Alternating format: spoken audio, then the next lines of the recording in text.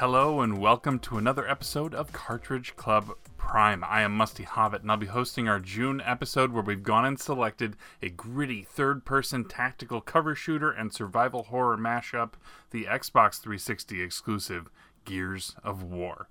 And joining me for the show will be Jason from Corpse Flood Gaming, the Game Tenants podcast, and the Super Enabler Bros podcast. I had a great time chatting with Jason about his experience with the series, where he feels it fits in with the rest, and some of the differences you'll get if you check out the 2016 Ultimate Edition available on Xbox One and PC. So roadie run to a nice comfy seat. It's going to be a wild ride.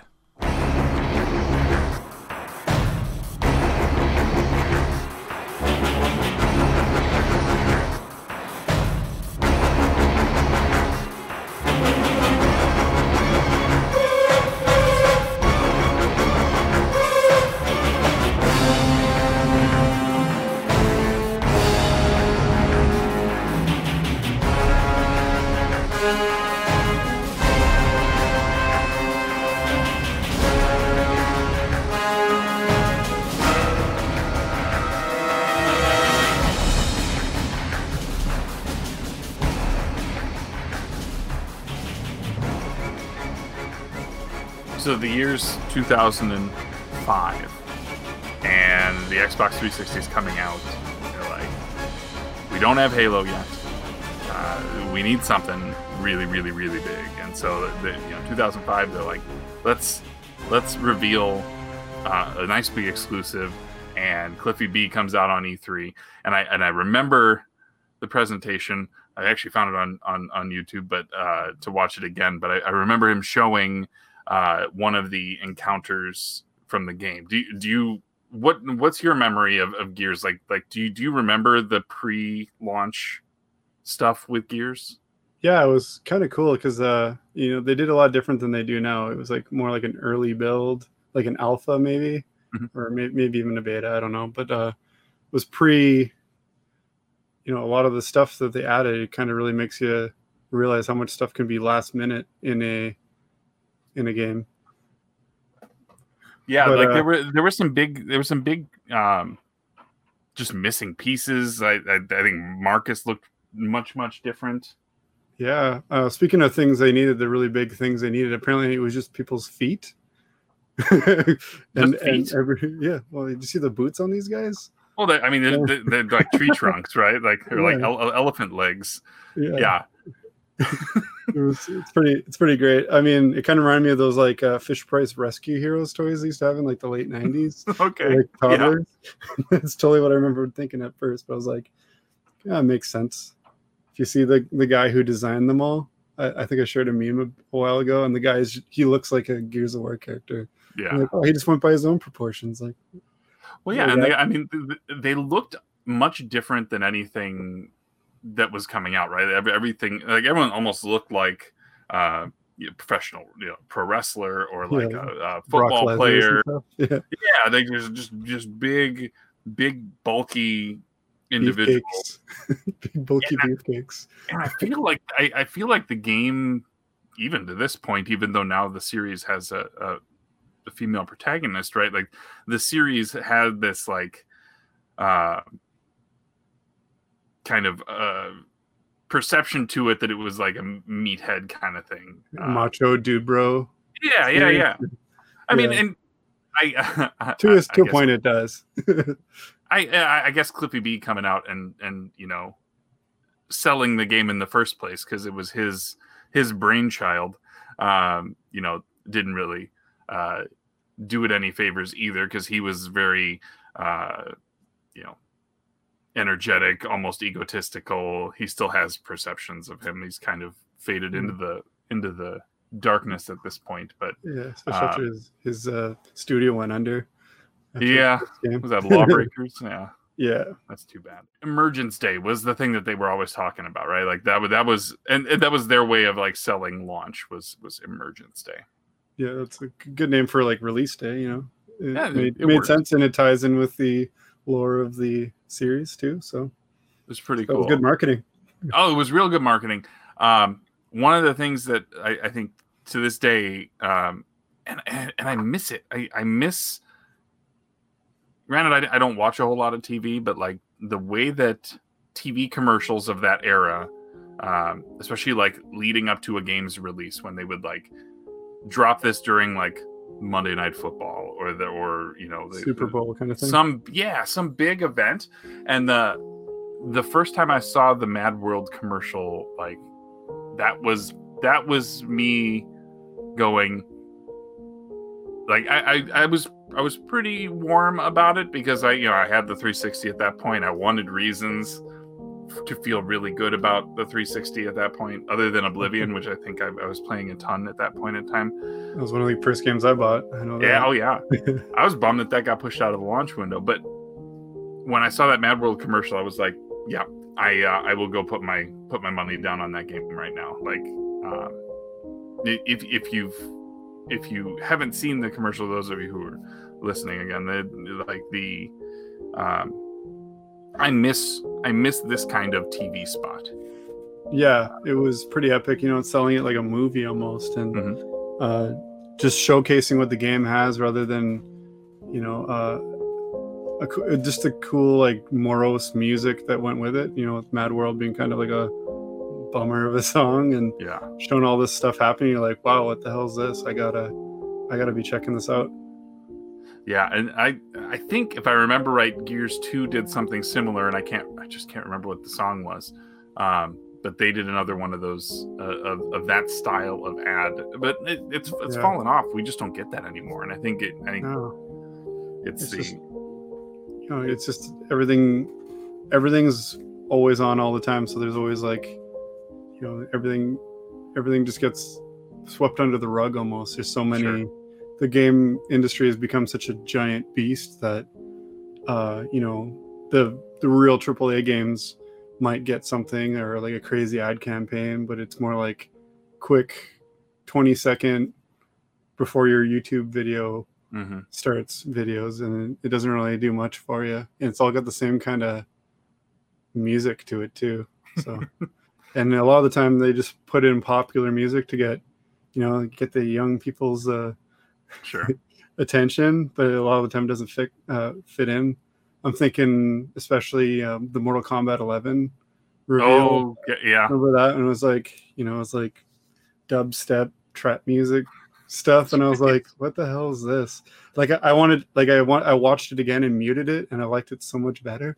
I was like, this doesn't fit in at all. Because I'm like, I love what I'm seeing, I just hate what I'm hearing. Yeah. Like 2 years ago, everything was blah. It was the Christopher Nolan. Yeah, just everything.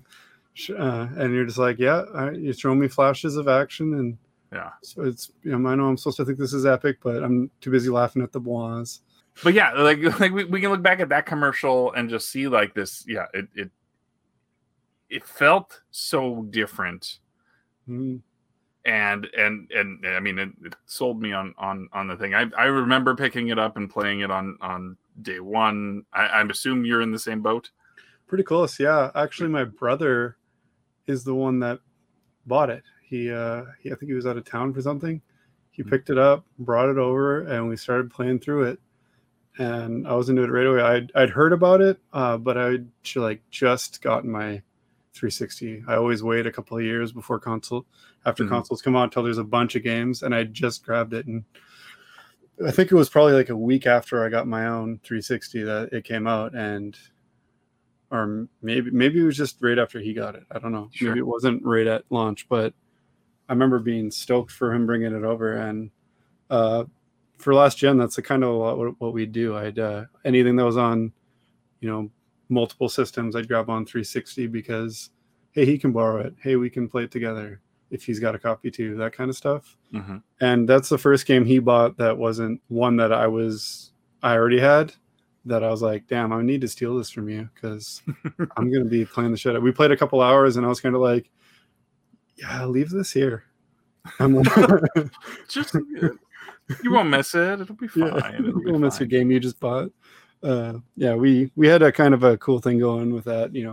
I stopped buying Call of Duties and Halos because I'd buy it, but then he'd borrow it till the next one came out, especially with Call of Duty. But Gears of War was the one I was right into. It quickly became my favorite co-op game, and to this day, it's my favorite co-op series. Like as soon as it comes out, I got to be playing it with someone. Like awesome. I usually play through it on my own on like normal, maybe hardcore, but I save Insane for playing with a friend because it makes it less aggravating and more fun. I don't know that I've ever played any. I haven't played any of them on the highest difficulties. Like that's. I find this game it's not easy. Yeah, the first one especially is pretty challenging, especially near the beginning. It seems to be pretty. It's almost like it's got difficulty spikes, but you're not fighting any different enemies. They just seem to be smarter at the beginning of the game to get you kind of like, jumped in sort of. Kind of like you're being initiated into a gang. You're like, oh, that makes sense. Oh, it goes like this, yeah. And it really hammers into your head like this is a cover shooter, not a run and gun. Like get in cover or you're not going to be long for this world. Yeah, that I think was one of the big selling points here was like other games had done cover mechanics. Kill Switch is one of the ones on the original Xbox that did some of that. You had your like Metal Gear, like some of the Metal Gear games, but a lot of that was like the stealthiness. There wasn't. Yeah, it was more like hide behind stuff for stealth purposes more than you could kind of hide behind things for gunning, but it wasn't really refined. And I find that when this came out, it really like stepped up what a cover shooter can be and really kind of reinvigorated that idea of a game. Where you're like, you can have cover without having to be stealth, and it's not just all strafing. Because I remember shooting games before this was like more about strafing and ducking down behind cover, but not like sticking up against the cover. Yeah, and you really utilizing it rather than just if I walk behind this car, they can't shoot me for a minute, so I can figure out what I'm gonna do. Yeah. So, I mean, in this game, and I feel like there's like a sense of weight, like when you, because there's some leeway as far as like when you're able to snap into cover, but when you do, like you feel it, the sound is there. There's a bit of a punch to it, and you just kind of slam your shoulder into that, kind of a little bit, and then and like I think that's some of what felt so good because it was breaking the mold of what all these other third person action games had done, and it was taking things that made sense in even a first person shooter world of the Halos and the Call of Duties and things like that, which really at that point were even hitting their own stride, and then taking enough of those mechanics and pulling those over. My question, you've tried it across all the different difficulties. You mentioned how punishing it can be. Like, did you feel like it was almost too cruel to you in some instances? Like that you just got shredded in some cases? Yeah, there's some definite trial and error things. And it kind of brings me back to kind of the classic games like Contra, where you got to remember the pattern when the guys show up out of the side of the screen, because sometimes you'll be in an area where you're like, oh yeah, you're like, I got these guys, and then someone will blast down a wall behind you, and you're like, oh crap, I didn't account for that. So, or someone will have the Troika gun, the big turrets, big turret gun, and you'd be like, all right, so I gotta deal with these guys trying to flank me and take that thing out because it'll shred you in no time at all on any difficulty.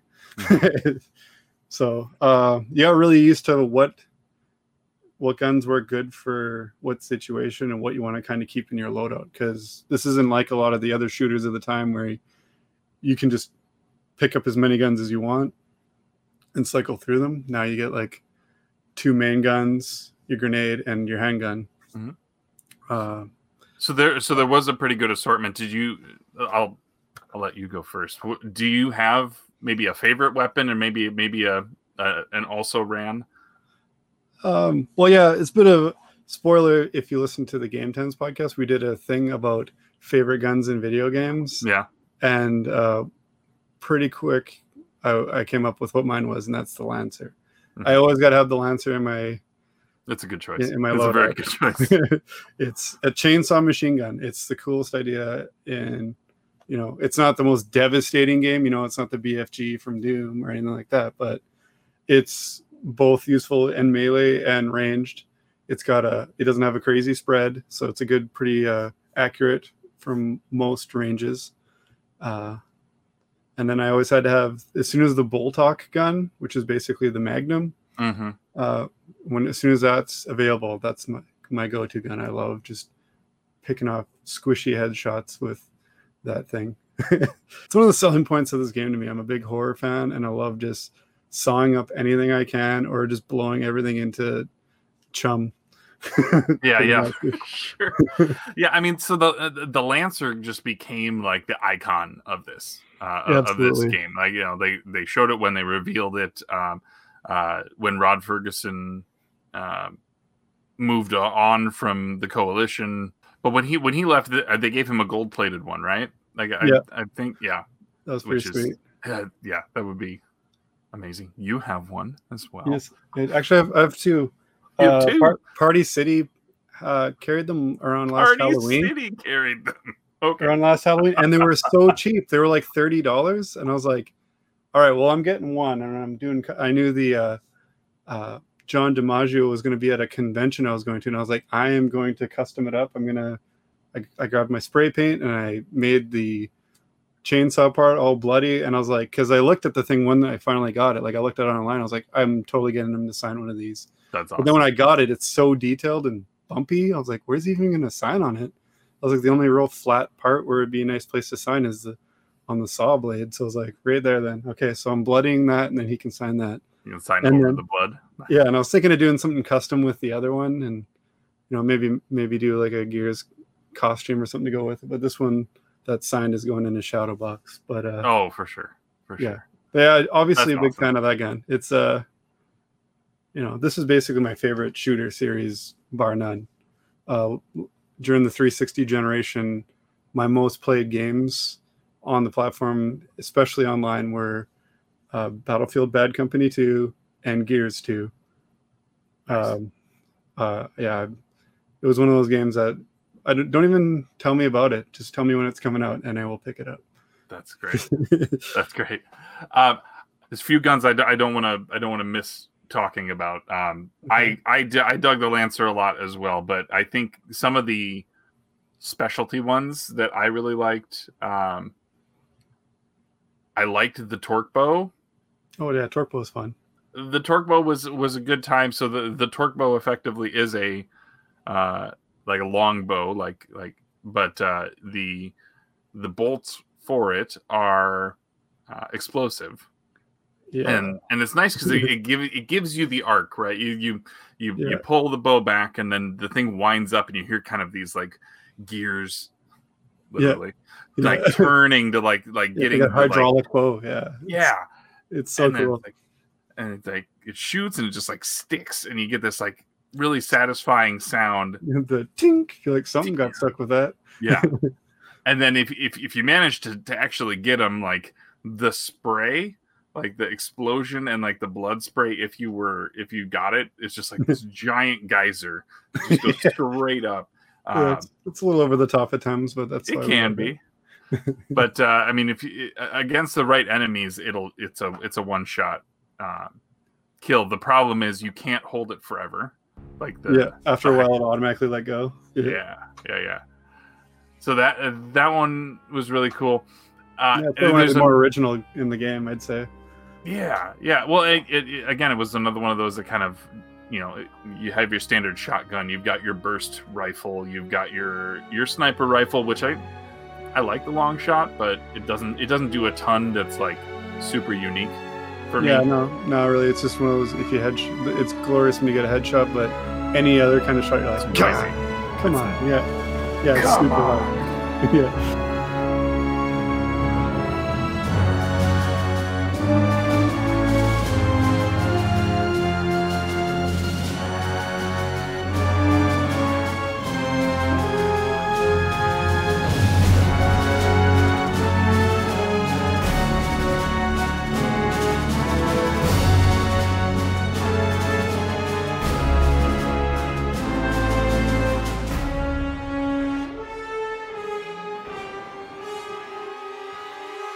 Yeah, I played the original and Ultimate within I think a day and a half. There you go. It was like the 1st of June. I was like messaging, church mainly because he got me to play Undertale last month, and I was like, you know what that means? It was June 1st, and I was like, so we going or what? And he's like, I've already played the first one. I played it on PC. Maybe I'll play 2, and I was like, fine. So then I just steamrolled first one and Ultimate Edition right in a row. So like, there you go. I was like, any excuse to play Gears, and I'm on it. So I made it a personal goal to beat all 4 360 installments and the Ultimate Edition this month, and just squeaked by. There you go. Yeah. Congratulations on that. That's thanks. I was planning to do co-op of 2, 3, and Judgment with church, but we were coming down to the wire, and I had a day where I couldn't really get down to the game room. Luckily, I have a 360 in my living room as well, so I was like, I got 2 TVs set up in the living room. The kids can watch whatever they want on the big one. The small one, it's not really even that small. It's like a 32. But on the side, I just played Judgment while I played with them and stuff. And luckily, they aren't put off by gore and stuff. That's good, because there's a lot. There's a lot. And depending on how you're, we already talked about what happens with the torque bow, but the Lancer, it has a chainsaw. It is never not amazing catching someone with that saw. Most of my deaths, I would say, in this game is when I'm just like on a saw spree, and then someone walks up behind me and like shoots me. I don't really, in the multiplayer, I'm more, conscious of that kind of stuff. But when I'll get going on the song, and I start getting a little, I feel like Ash from Armored Darkness. Bloodlust. Yeah. And then all of a sudden I'm like, oh, I should have probably went behind cover. So that's why I like. That's what I like about co-oping, because I can like pick me up. I got a little too into it. Yeah. Well, and it's interesting that they don't at least let that happen, right? Like if you're pretty much at all times you have a teammate with you in the story, and if they get downed, you can either just finish the fight and then they'll pop up, or you can go revive them by just pressing X while you're standing next to them. But it doesn't work the other way. If you're playing with a computer. Yeah, they are pretty like, oh, I better kill everything. Like, it's like they think that's the only way to do it.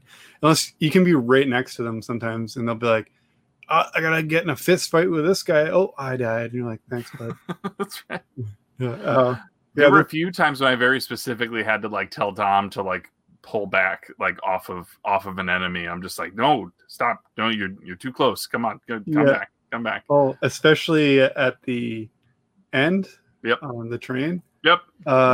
Especially in the harder difficulty. That's another reason why you want to play harder difficulty with a partner, because he just runs towards them, doesn't get in cover really at all, and then just goes down. And you're like, come on, man, please. So you gotta run up there faster. It's basically a race to kill the boss before Dom gets himself killed sometimes. Yeah. Usually they're pretty good at staying in cover. Let me be the commando. Let me go run up and take the risky things, because if you die, it's just aggravating to me. If I die, I'm only annoying myself. Sure. So it's like, there were some moments though that I got frustrated at the I was barely out of cover for long at all, and I got ruined, and there weren't, it's not like a sniper got me, although that did happen. They try and call it out. They're like, it's cool though, because you'll get into these arenas, and the way that they introduce a lot of the enemies in the game are through these what they call emergence holes, which is just kind of a hole opens up in the ground and they start crawling out, right? Yeah. And then if you're quick, or if you've died a few times and it's coming, you just kind of have a grenade ready and just toss it right in there before a whole lot of guys come out. That grenade can even take out guys that are like actively trying to get out of the hole. Yeah, it's pretty satisfying that too when you just see a bunch of gore and sand fly in the air when you throw it in there. Yeah, it's one of those things where like I still remembered where a lot of them would come out. I'd be like, I just run really fast, equip the grenade, throw it, okay, and then another one on the it ruins the surprise a little bit after you've played it, but like when you're first playing, you're like, they can pop up anywhere, and it kind of, if that's where it feels almost a little survival horror ish. Oh sure, there's some areas there's a lot of darkness in this game. I know that people look at games from the 7th generation, and a lot of them talk about, oh, it's just a lot of browns and grays and stuff like that. This game also fits that mold to some extent, but they do a lot with like dark settings with like interesting lighting. There's a lot of underground things as well, but even just, I mean, I think there's enough variety with the enemies that there's still moments that are like the whole Doom-like monster closets, right? Like you said, there's an entry point behind you now, and so now you got to figure out, like, can I get to that without leaving myself too exposed, or should I get into cover somewhere else because these other guys are going to come flank me? Like the computer felt relatively smart. Yeah, for the enemies anyway. I feel after playing them both in a row, but it felt like the AI for the team members was a lot dumber in the Ultimate Edition, which is interesting. The opposite of what you would expect, because the Ultimate Edition is essentially a port of the PC version of the first game, and it adds, a couple small sections that kind of really stand out if you've played it before. So the story itself like follows like a 5-chapter or 5-act arc. I think like all the games have kind of modeled itself after this first game. But there's like a full probably 45-minute section ish, at least, including a big fight with the biggest enemy in the game. Which was a big surprise if you've played the first one extensively, and then all of a sudden, this isn't what I'm used to. What's going on here? So it's like, it was cool. Like, it was almost like playing it for the first time again.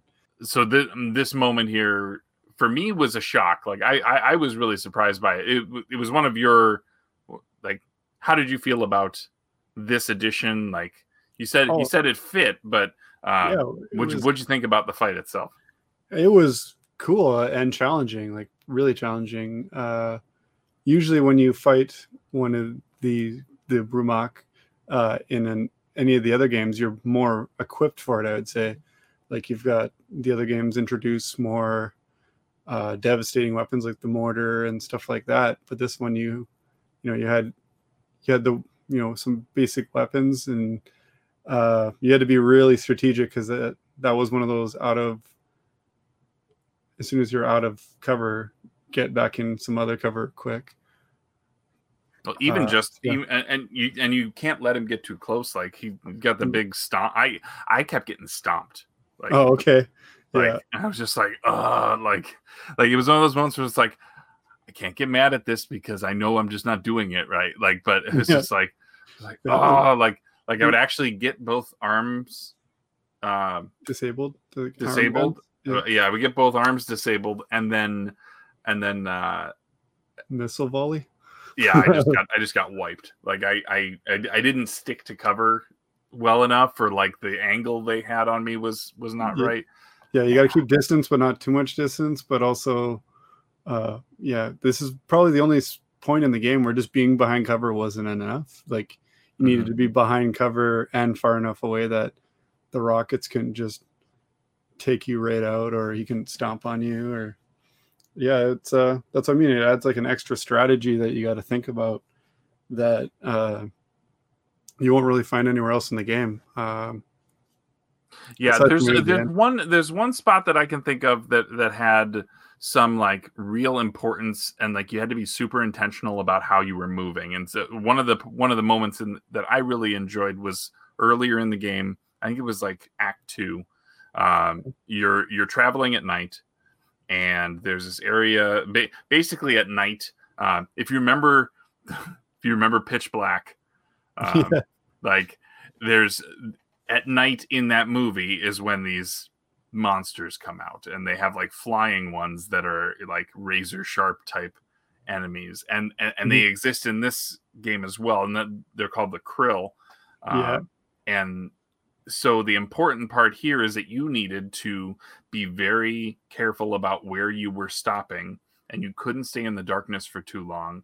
And so like you would have to go and find propane tanks, shoot them to make them catch on fire, and then run, like use that to kind of path your way through the level. And I just thought it was really cool to give you that purpose and that kind of direction while still having to have encounters. Like you still had fights against the Locust, and you were still dealing with those guys. And then if you stuck around too long in the darkness, or you maybe you missed one of the tanks because it was like hidden off to the side behind something. Yeah. You missed it, and you just get just shredded, and it was gross.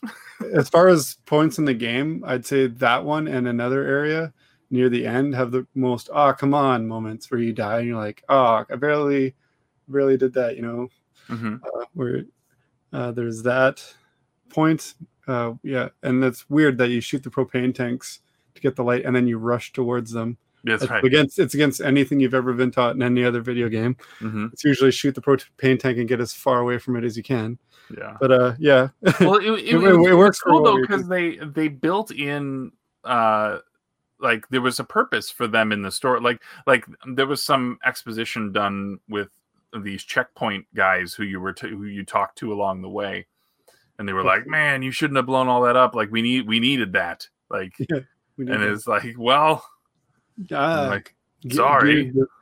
Official Gears business. Mind your own business. Yeah.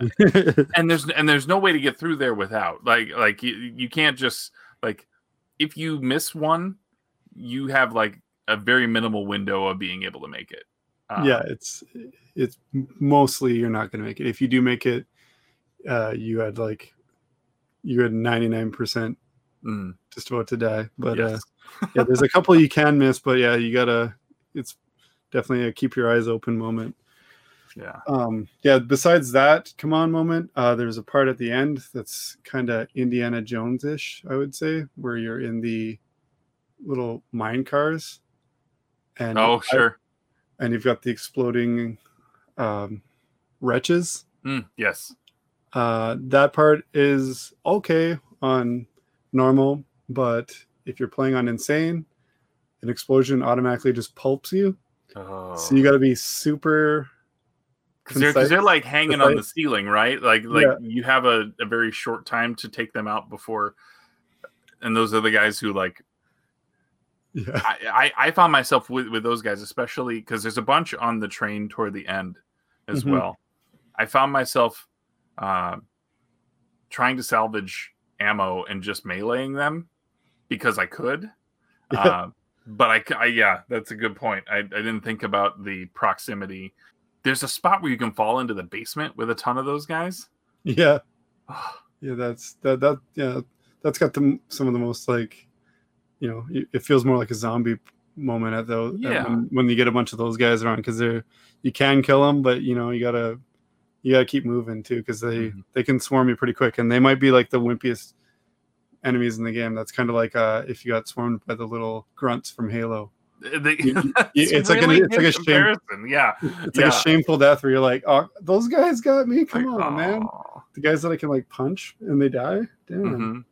So it's that's good. It's a little bit crazy that might be one of the more challenging parts in the game on Insane, is what I remember, because you shoot them and they fall down directly. They can fall into the next thing, so you got to also be in cover, and you're popping in and out. And if your AR partner is garbage and isn't pulling his weight, sometimes even he can get killed, and you're like, oh, come on. Yeah, it's really unforgiving. I'd say this is probably the hardest one on Insane. Of the series? Yeah, that I've played. Really? Okay. Yeah, that I can really think of. Like, they all got their challenges for sure, but this one seemed the most unforgiving, but still manageable. Like, a lot of it was like, as long as you're using your cover correctly, you're good. I remember restarting that more than I wanted to on Insane on my co-op playthrough. It was pretty frustrating because you'd be like, I killed him, but then his exploding corpse killed me. So, yeah, it felt like kind of almost you got to be so quick with it that it felt kind of like a whack-a-mole game where if you don't whack the mole, it whacks you. So.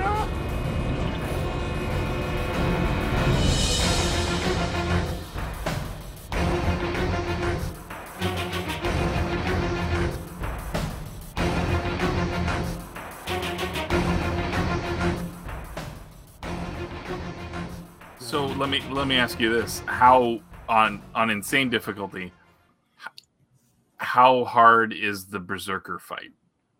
Like what changes? Is it just a matter of damage, or do they actually like? He's a bit smarter. I think he dashes at you more. Okay, but he can kill you pretty much just as easy. But instead of getting downed, like sometimes he only downs you if he hits you. Anytime he hits you, you're pretty much just pulp. Gotcha. Just like one shot. That's probably the hardest part. I mean, you take more damage on Insane, but if anything is explosive, it pretty much kills you right away. You're lucky if you get downed. They're pretty relentless. But it's it's still fun. It's part of the challenge of it. I mean, if you're playing on Insane, you ask for it, I guess. Sure. But hey, I mean that's the experience. I mean they didn't market this game as this is going to be a walk in the park. Like this was going to be a challenge. The Berserker fight, I thought, for those who haven't had a chance yet to play it, the Berserker is blind but has really good hearing and can smell you, and basically just charges at you. And like the Juggernaut, basically. I was thinking like the Office linebacker guy. But yeah, I mean that's basically it. The moment that it realizes you're there, it's just runs at you. If there's a wall, if there's a wall or a column or something, just like right through it. And you need to use them at least in the first time, which is toward the end of Act 1 or at the end of Act 1. Mm-hmm. You need to guide them to like open the next door, and you have to do that a couple of times to get out into a courtyard. And I don't know how it happened, but the first time when I was playing this Ultimate version, I managed to get out to the courtyard, and the doorway to prevent you from going back inside has like debris that covers it up, and the Berserker was inside. Oh, and so I couldn't use the Hammer of Dawn, which I just realized that we haven't even talked about the hammer yet. Yeah. But you need the Berserker to be outside to be able to use the weapon, and so when I reloaded the checkpoint, we were all outside. It was like, okay, that's good. Relief. That would suck if you were just had to redo all of that back to the beginning of that encounter. But, it can be a pain, and once you just like any game, once you're used to it, you kind of know how to deal with it. But the first time you fight that thing, it's horrifying. Luckily the characters in the game are pretty good for being like, we gotta try and get him outside or whatever. Like they're pretty good at hinting through not super obvious sounding ways. Like it's one of those games where you should definitely pay attention to what they're saying during battle. But I remember the first time just trying to like kill him with just shooting because I wasn't playing it very loud because it's a pretty loud game, and I think everyone at my house was in bed when I was playing it, and I was like, what do I do to this guy? And then I turned it up a little bit, and they're like, well, get him outside. And I was like, oh, there we go. Okay, we'll do that. And it's cool. Like they kind of, not every game, but he's in a couple of the games, and they find a cool evolution for him in most of the games. Like you fight him again in the third one. There's like a Lambent one, which is like a, I don't want to go too much into. We always struggle with picking games of the month sometimes, especially games that have established series, because it's like we know that maybe this game is maybe the better game in the series, or or maybe that's up for debate. And so it's like we should play that, but then we ultimately leave out everybody who hasn't played the first one because they feel like because a lot of us, especially those of us who like our story-driven games, like to be in the know, right? They don't want just a 5-minute summary video to lead into Gears 2. Yeah, exactly. You don't want to. Yeah, there's not really even a last time on Gears. Well, they started to add it, right? Yeah, so 5 had a here's everything, or here's kind of like the cliff notes of the game to lead up to this. We picked this game, and I hope that people who maybe are listening to this who didn't get a chance to play along, I do hope that you take the opportunity to give this one a try. The story itself, and I mean, I think Jason, I think you are a testament to it, right? Like you played the first game and you were crazy about it, and you've played all of them since. I get crazier and crazier about it. The last few games. It's a sign of a good series, though, right? Without going into it, it's a strong first game that makes you want, wow, I wonder how they built on this, and it's definitely on the 360. They got better and better and better, and more cool weapons are added, more cool enemy types. They don't kind of, if you're definitely playing a Gears game when you play them, and there's not a whole ton new stuff to learn, but they do some great quality of life changes and keep it interesting with the new guns. There's all types of new things to play around with every time. That's one of the draws I find, because you're like, oh, how am I going to use this in multiplayer or horde mode? And that's the only bummer, is that the first game doesn't have the horde mode, which is like the co-op survival thing, and that's probably my favorite thing of the series. So horde mode is the like PvE, like you're a squad versus waves. Yeah, waves, right. And that was the third one, right? No, second one came out with it. Third one improved on it. Okay. Third one, you could build the fortifications, and it wasn't just like find a area and like bunker down. Like you could pick kind of a base. Okay. And put up wire and stuff to like hold things back, and so it's almost like a tower defense kind of situation. Almost. Yeah, you can like kind of bottleneck them, because they'll be like, oh, I can't really get through here, but I could go this other way. So sometimes you put up the defenses on both sides, and they'll kind of try to come down the middle, and it's a lot of fun. Without going too much into the other games, like Gears 2, I got the maximum level in multiplayer almost exclusively just playing horde, and you don't get a lot of experience from playing horde. I played a little bit. I got some of the achievements for playing the other modes, but I was all about horde, and I bought map packs just for more horde maps. It's not something you can play by yourself. I know I'd say it's comparable to, came out around the same time that Call of Duty started doing the zombies. Oh sure. But I don't get into zombies. I think because I was into horde. That was when online services all kind of started to figure out how to best deliver an experience that like motivated. It's not just you and a friend, but now it's like you and 3 friends. So that's now we just sold 4 copies of the game. Exactly. You thought it was cool, and all these people have to have Xbox Live. But that's one testament to the series. Is it's what I consider, as far as these kind of games, like the last good couch co-op game. It's like keeping couch co-op alive. Yeah, I mean, I was reading up that when this launched, it supplanted Halo 2 as the most played online Xbox Live game. Yeah. Until Halo 3 came out. Yeah. The next year. So like it held that for I mean, a year at that point is a long time. Yeah, and it's a kind of a love-hate thing. Some people love the style of the fighting because it's a lot different than any other game, even other third-person games, as far as multiplayer. There's the tricks, just like Halo has, like, wow, punching does almost as much damage as in loading a whole clip on a guy. Mm-hmm. This game was pretty synonymous with rolling up on someone and shotgunning them. It was just a bunch of somersault shotgun artists for a lot of the matches. So, I wasn't a huge fan of the multiplayer aside. I get into it a little bit, but I don't know. It's one of those things you definitely have to practice. You can't just wander into and start playing. Like, you can't play the online the same way you can play the campaign, I find. You really need some kind of, well, especially so in this mode in Ultimate. Mm-hmm. As well. Granted, I didn't play in Ultimate, but really, I think the only additions really are like player skins. in the Ultimate Yeah. Edition. Yeah.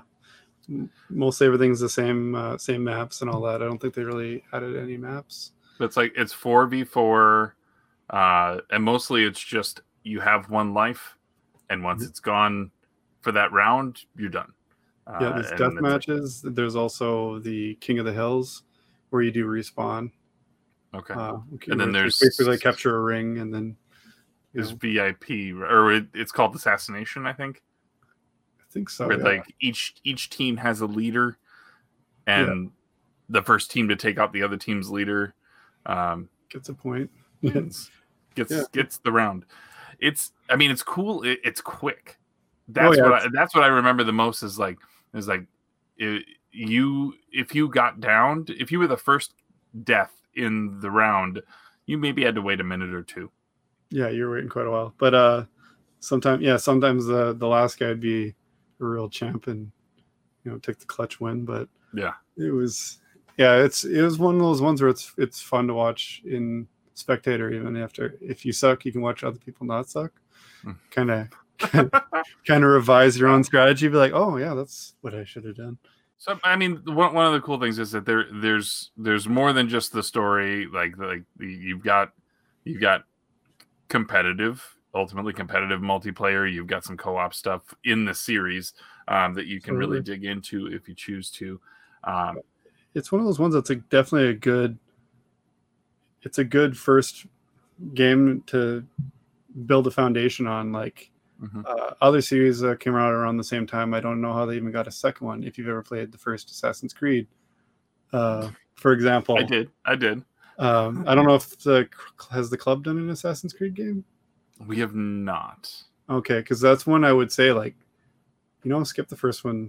We should. That's what actually during one of my podcasts we do a thing called the backlog roulette, and it's effectively a way to get us to play all these games that we were just talking about. Oh man, I want to play this, but for some reason it just goes on the shelf while you try to keep up with the new releases and stuff like that. So we designed that to get us playing stuff, and my co-host Chris, the old ass retro gamer friend of ours, he got Assassin's Creed on one of the last ones, and he was a trooper and powered through it. But he's just like, how did it just get a second one? I'm like, I don't know. I'm glad they did, because I said the same thing when I was like, I keep hearing it's an awesome series and there's cool moments, but here's where it really starts. But this one is like, it starts strong and then it builds upon being strong. I'm not just here to gut Assassin's Creed. Sorry, Assassin's Creed fans, but I think most people I've talked to kind of agree. It starts cool and you're like, oh, this is cool. Then you go to the second area and it's the same. You're basically doing the same thing in like 4 or 5 rinse and repeat kind of thing. Yeah, and it definitely builds upon it and gets better. But like this one, I said it starts strong, and the series kind of stays strong. There's a few, I don't know, moments where you could say it stumbles a little bit, but I think I think a game series that's now has 7, 8 games in it, if you count Tactics and Gears Pop. They're allowed a stinker once in a while, right? Yeah, I want to try Tactics, and hopefully it comes to the consoles soon, because as much as I really liked Halo Wars, as much as a lot of people dismiss that, so I'm all for like trying a different style in the same universe as a game. I've heard, every indication I've heard is it fits perfect, and it'll be on Game Pass whenever it comes. I don't know. If you don't have Game Pass, you should get Game Pass. I'll still buy it. Okay. I'm like that. I'll play the digital games on it. It definitely comes in handy for those. So I'd probably like get a month at a time. I don't think I'd stay subscribed to it, kind of. So yeah, I'll get physical games as they come out, but I'm preloaded for a while. Like I'm paid up until February 2022.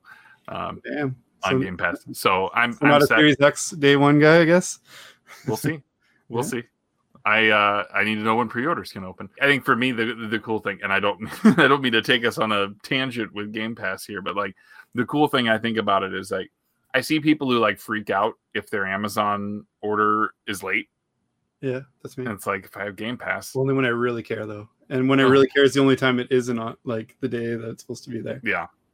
When it's a game, I'm like, I want it, but I'll pre-order it. But in this case, it's like I could pre-download it. I can have it. I can still get my physical copy if I want a physical copy of it.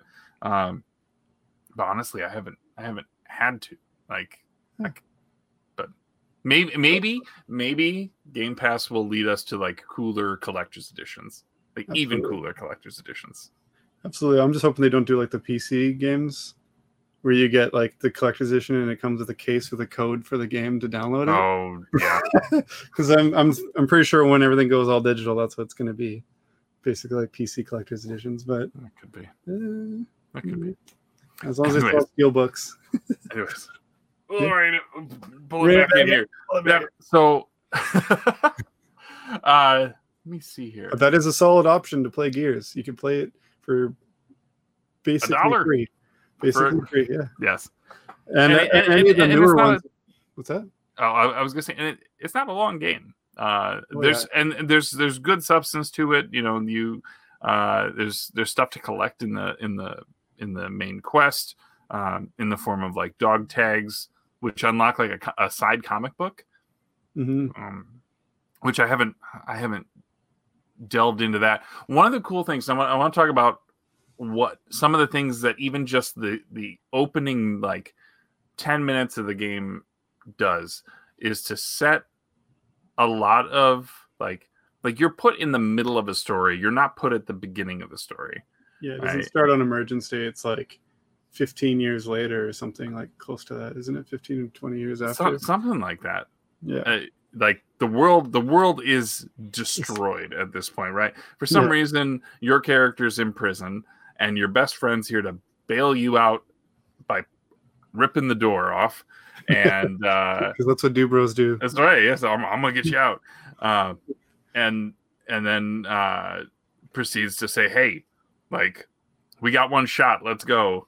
I need you." And then you go off on your little quest. But they do so much. And I heard somebody talk about this in like the lead up to, maybe it was the lead up to 4, but they talked about, it was an interview with Rod Ferguson. He talked about one of the biggest things for Gears was that they built negative space in the world, meaning that they talked about how it's like the first time one of these characters meets Marcus Phoenix, who is the lead character. Absolutely. They go, "Marcus Phoenix, you fought in the Pendulum Wars." Yeah, and it makes you go, "What's that?" And they can make a whole game. It's the only time they reference it in the entire game, but it's like, oh, this guy, like, it makes you inquisitive. You go like, well, what's his deal? What are the Pendulum Wars? Like, what's all that? Why is he like a war hero? Why is he? Yeah, he's a war hero, but he's in jail. Like, what did he do? Like, what's happening? Like that's what. Yeah, that's how you organically make people care about, where the story goes, what the hell led to this. And they only give you a little bit each game, and especially where 5's gone, it really goes. Ooh, it always gives you a little bit that makes you think some more, and then you got to wait for the next game. Yeah. They really know how to keep that going by starting in the middle of the story, especially is the best thing, because then you're like, there's so much back story that they can expand on with comics, movies. Or something, comics, movies, TV series, like all of that is on the table, and I don't doubt that some of those things could happen. But yeah, they could totally do Marcus Phoenix, the college years, or something. Yeah, they could just make Gears of War, Pendulum Wars, or something. Yeah, and I think that's actually what Tactics has to do. I think it's around that time, so they can jump all over in the timeline with these games, and that's kind of what they've done. They've had one prequel game that was before this, but even that was after Emergence Day. So it's a pretty ripe world for keeping it going with games. It's not really scraping the bottom of the barrel when they add a new one. You're like, what? That guy died in the last one. How do they? Oh, he's back to life now. They don't have to do big flights of fancy. They can just kind of, all right, this is what the threat is now. We got to keep. Why are they fighting? Like, yeah. So it's So far they haven't had one where it's stupid, where they've just been, where you got to use a suspension of disbelief to be like, why there's another one. Some games kind of shoot themselves in the foot that way. Mm-hmm. They don't know how to make an end where they they leave it open, or they just make an end where you feel like, oh, they just must be tired of making these games. That's the end. There can't possibly be another one. Yeah. Well, and without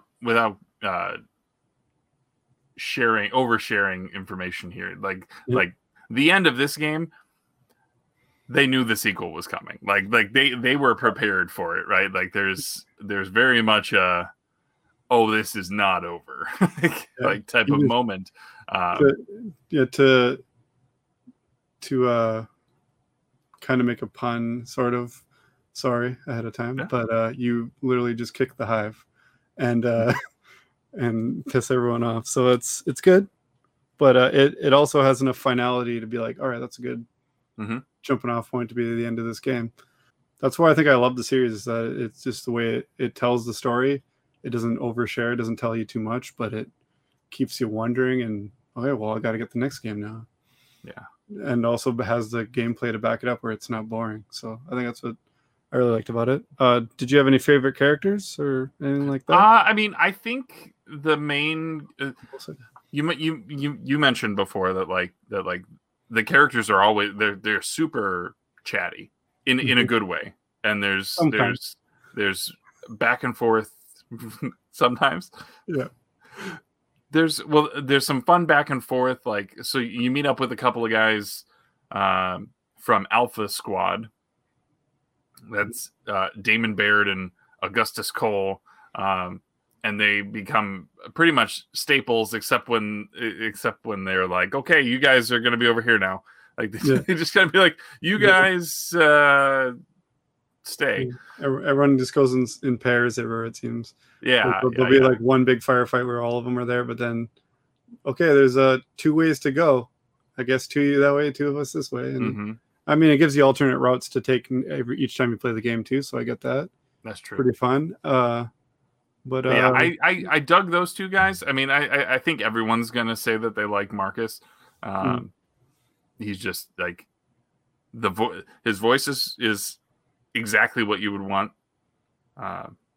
Like you said, John DiMaggio is the voice for Marcus Phoenix. Excellent voice actor. Yeah. Bender from Futurama, if you don't know who that. He's also Waka from Final Fantasy X. Absolutely. And Final Fantasy VII, he's what's that guy's name? Heidegger, yeah. And yeah, he's also Jake the dog if you're a kid and like Adventure Time. My kids were pretty stoked. He's all over the place. Yeah, he's a pretty prolific actor. Yeah. Yeah, I like Marcus, hate Baird. Baird's just like he's like character. He's the egghead, but he's supposed to be just a jerk. Like he comes across as he's just a dickhead egghead. Exactly. Yeah. And he's not too bad in this game. Like he's a little you get his character like he's kind of an ass, whatever. One thing Church and I noticed when we're playing through the other ones, it's like he's a lot more quippy in a couple of the other ones where you're just like, okay, shut up now. Like, I'm really not into you right now. But then they actually make a game where he's like the central character. Him and Cole are kind of the only ones that are from the other games that are in it. Gotcha. Yeah. So, you warm up to him a bit more in that one. But, yeah. Every time he kind of gets my eyes rolling a bit during these games. Yeah. But, and I think it's nice that he kind of they don't overdo it. Like if they had him with you from the moment you meet him to the end of the game, like and you never got a break from him, that would be really tough. But yeah, he's good in spurts for sure. Like he's effective in what he's supposed to be doing. Like it's not like they're like, oh man, everyone's gonna love this Baird guy. It's not like he's like Jar Jar where they're like, oh, people are gonna love this guy, and then you're like, no, actually, he's an ass, and they intended him to be that way. So he's effective, and everyone's got their own personality, so it's different.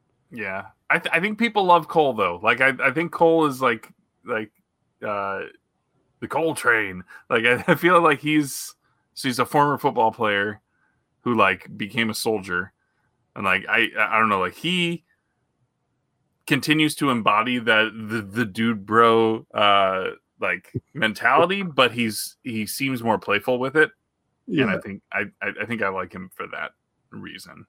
Definitely. Yeah. They all have their own, like I said, personalities that you come to enjoy or get annoyed by. Yeah, it's great. What about the antagonists? The one big bad in this game is General Rom, who's in Killer Instinct now. Like, yeah, I guess so. Yeah, he's.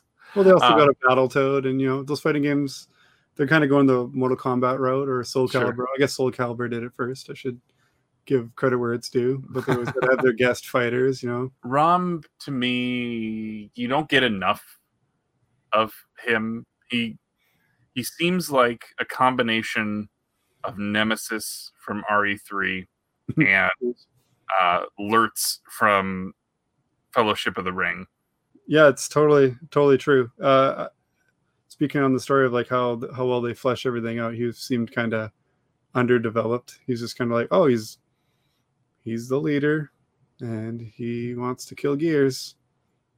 That's basically as far as that goes. But yeah, then you find out he's not the leader. Yeah, I mean, there's not a ton of motive. You don't get a lot of insight into the why. Like, why did Emergence Day happen? Yeah, they definitely flesh it out later on, but it's definitely one of the big questions. Like, so why did they emerge and kill everyone? Yeah. Why do they continue to do it? Yeah. They're the mole people that just can't stand the surface dwellers and think it's their time in the sun. For as far as your just straight up the enemies you're dealing with, they all have a style to them. The Locusts are like one race, and then the Theron are like a slightly different race. Obviously, the Wretches are different. The Corpsers are their own thing. Like it's because at first they basically seem like Uruk-hai with guns. Yeah, the Therons are just seem like skinnier versions of like more like a goblin with they're more stealthy, whereas the other ones are just kind of big. And they got big flowy. They got big flowy like capes or like coats on. They got some real cool regalia, whereas the other ones are just kind of wearing pants and run at you, and you're like, all right, and then. Yeah, it's the shirtless dude. The shirtless dude with the shotgun. Yeah. And then you got the spiders looking things that are the corpsers, and they're gigantic. Yeah, so they got a good set of enemies. They're not just like a lot of the other shooter games where they got like two kinds of soldier. You're like, oh, there's a heavy guy, and then there's the little nothing grunt guy. So that's cool. It's good. You don't get bored of shooting the same guys all the time. Yeah. Well, and they do a nice job of mixing it up. And again, if you manage to, like, in some of those cases, those fights that would have a lot of the like just drone type enemies, those are those fights that you can end early. If they're all coming out of the holes or whatever. Yeah, they found a good way to even switch that up where you're fighting essentially the same kind in the other games, but they always got a twist to them. So yeah, I'm glad. Yeah, so definitely play the series, people. Play the series. Check it out. Don't just dismiss it as like a Call of Duty type game. I find it's got a lot more life to it and more creativity. It's not a yearly iteration game where they're just popping them out. They give it some love. They sure do.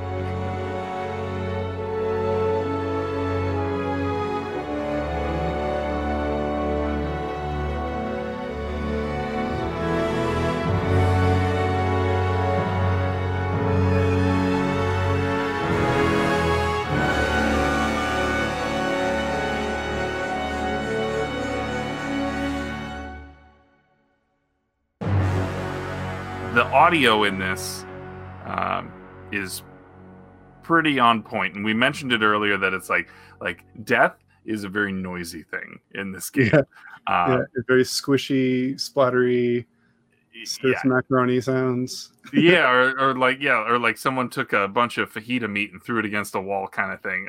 It's a lot of splatter. It's just, but just all of it. Like everything has purpose. There's especially like when you're running, like the surface you're running on, you hear differences. Like if you're running on like a metal like catwalk kind of thing, you get kind of that as you're like roadie running along and like going, like you'll hear like the metal footsteps, and then you'll go over to like a sidewalk, and it sounds different, and You hear you slam against your boots. Yeah. Yeah, the sound effect, the Foley artists in this like deserve to be in like the Video Game Hall of Fame, I think. For sure. How about the music? Do you have any music that really? The music is, I found it's very purposeful, but it's nothing super. It's not distracting or really stand out. There's a couple. It does a good job to enhance some of the moments, like the stuff, like when they set out to do the like, because they came out and said we want a tactical third-person shooter, but we wanted to also have survival horror, and the music I think is what gets you the closest to the survival horror aspect. Like just those like kind of like high strings when you're dealing with just hallways, or like you're in a mansion at one point, and like a door like blasts like just gets knocked off its hinges, and here comes people, like, and the music all builds that really well. Exactly. There's the big anthem for Gears of War, the big, when I think of Gears of War, the song that I think of isn't from this game, but I keep feeling like it is. Like there's just like the kind of like fanfare. I think it's from 2 is when that starts. But there's like the start of it happens here. Like you can kind of see like the seedling of it that eventually like becomes the second game. But well, the Horde kind of has like a little bit of a theme to it too, I find. But that's that one. Yeah, it's like kind of the music that that I think of when I think of Gears. But you also think of that little sound, the do do do do do do do, like that. But that sound when you first start it up, it's not really a song. It's more like a sound. It's almost like a singing voice. Like on the opening like screen type of thing. Yeah, like a little trailing off like singing voice, but without saying words. It's just kind of going. I think I've got you. I'll throw that in here. You'll know what if you played, you'll know what I mean. But it's almost like a little operatic voice kind of trailing. But like it serves its purpose. But there's nothing, you're not really gonna want to buy the soundtrack and bump it in your car. But it definitely is more of an atmospheric soundtrack. All in all, like when this game came out, there were a ton of people who were lauding it. There were 5s out of 5s and high 9s, or maybe like mid to high 9s. And I think that it deserved it then. I think it still deserves it now. I feel like the Ultimate Edition did a really good job. Yeah, new and complete. I mean, if you played the PC version, it probably feels just the same. But for us console guys, it was a breath of fresh air, some new life into a thoroughly pummeled game. But great stuff. Yes, absolutely. So I'm glad we picked it. When they said to us, "Hey, we're going to do an exclusive on the Xbox," it was like, this feels like the right series for people because there's a ton of people who've missed it. And I honestly feel like it's the killer app these days. Like everyone kind of makes Halo synonymous with the Xbox, but I find that this last gen anyway, it feels like there's been one Halo game besides Halo Wars and the Master Chief Collection, but there's been the 2 big released Gears games, and it feels like they might be stealing the spotlight a little bit. So I mean, it's good to be more than a one-trick pony, because I know a lot of people like, oh yeah, have fun with just Halo. What have you done that's not Gears and Halo? But I mean, this is the game that they put out to compete with the PS3 launch. Yeah, exactly. I mean, this is what they said. They're like, this is chips on the table. We want a third-party exclusive to be the reason why you decide to pick up a 360 that you could cook things on, and instead of a PS3. I really still want the Gears of War edition of Gears of War 3 360 bundle. I bought the Halo 4 one, that came out like 2 months before it, and was so mad when I saw the Gears 3 one. I was like, oh, for Christ's sake, I just got That's a the new red one, right? Yeah, the red one that makes the Gears sounds when you turn it on. I've got the Halo 4 one's amazing looking. It actually reminds me more of like a Mass Effect 360, but it's with the blue, yeah, but it's is what it is. Sorry, another tangent. Hey, I'm good at that. If you need to fill time, just get me talking about crap. Hey, it's all good stuff. We love games here. But yeah, I think we're going to call it a day for Gears of War. So on behalf of the club and the other hosts of CC Prime, I want to thank you, Jason, for joining us to talk about Gears of War. Jason, where are the best places that people can find you and your content? And are there any projects that you're working on that you'd like to share or let us know to keep an eye out for? Well, my YouTube channel is Corpse Flood Gaming. I host the Super Enabler Bros show podcast with my friend Chris the Old Ass Retro Gamer, and we're gonna have you on as a guest soon if you can make the time. I also do unboxing stuff. I'm a little behind on the content on the YouTube because life's busy, but I find the podcast is a way to keep at least bi-weekly content coming. So I'm loving that. I'm also on the Game Tenants podcast with my friend Church the Game Grinder. You can find that over on his channel or on any podcast apps. You can also find me on Twitter and Facebook under Corpse Flood Gaming. And just follow me if you want to see the ridiculous amount of games I beat. And he does. And I'll make sure that there will be links to all of that in the show notes as well. Perfect, thank you.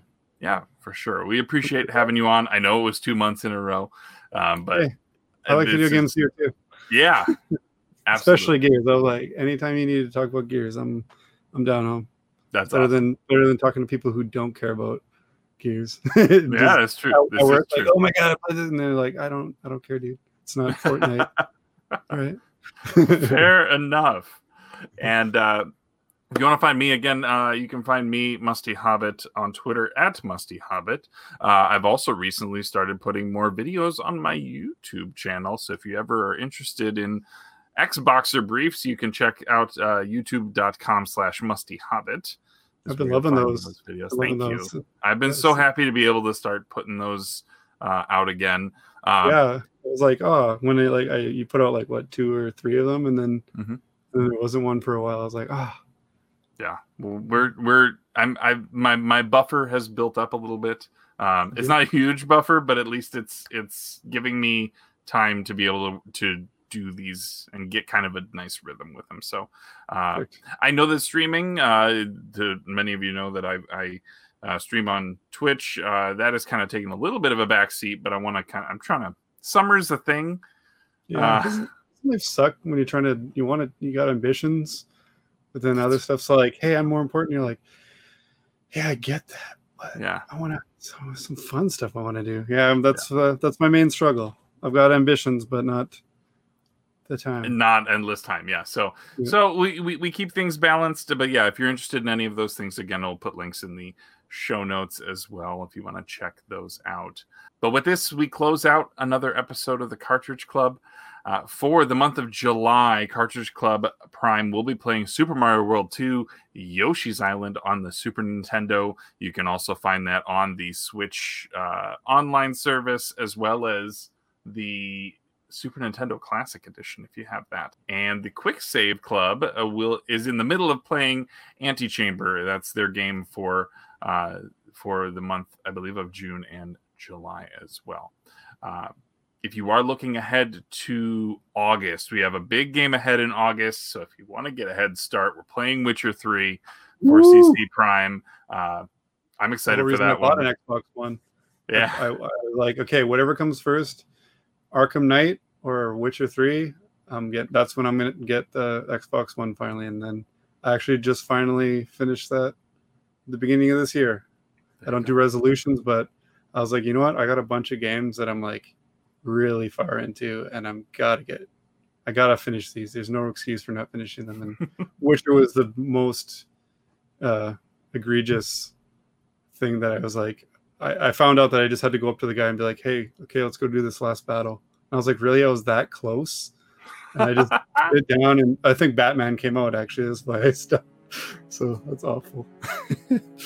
That's fantastic. Well, if you haven't already cleared Witcher 3 off of your backlog, I do hope that you join us in Cartridge Club for the month of August. We will be, again, playing Witcher 3. So look forward to that. But yeah, for me, and for the rest of the hosts, and for our guests, we look forward to hearing from you sometime real soon. CC Unite.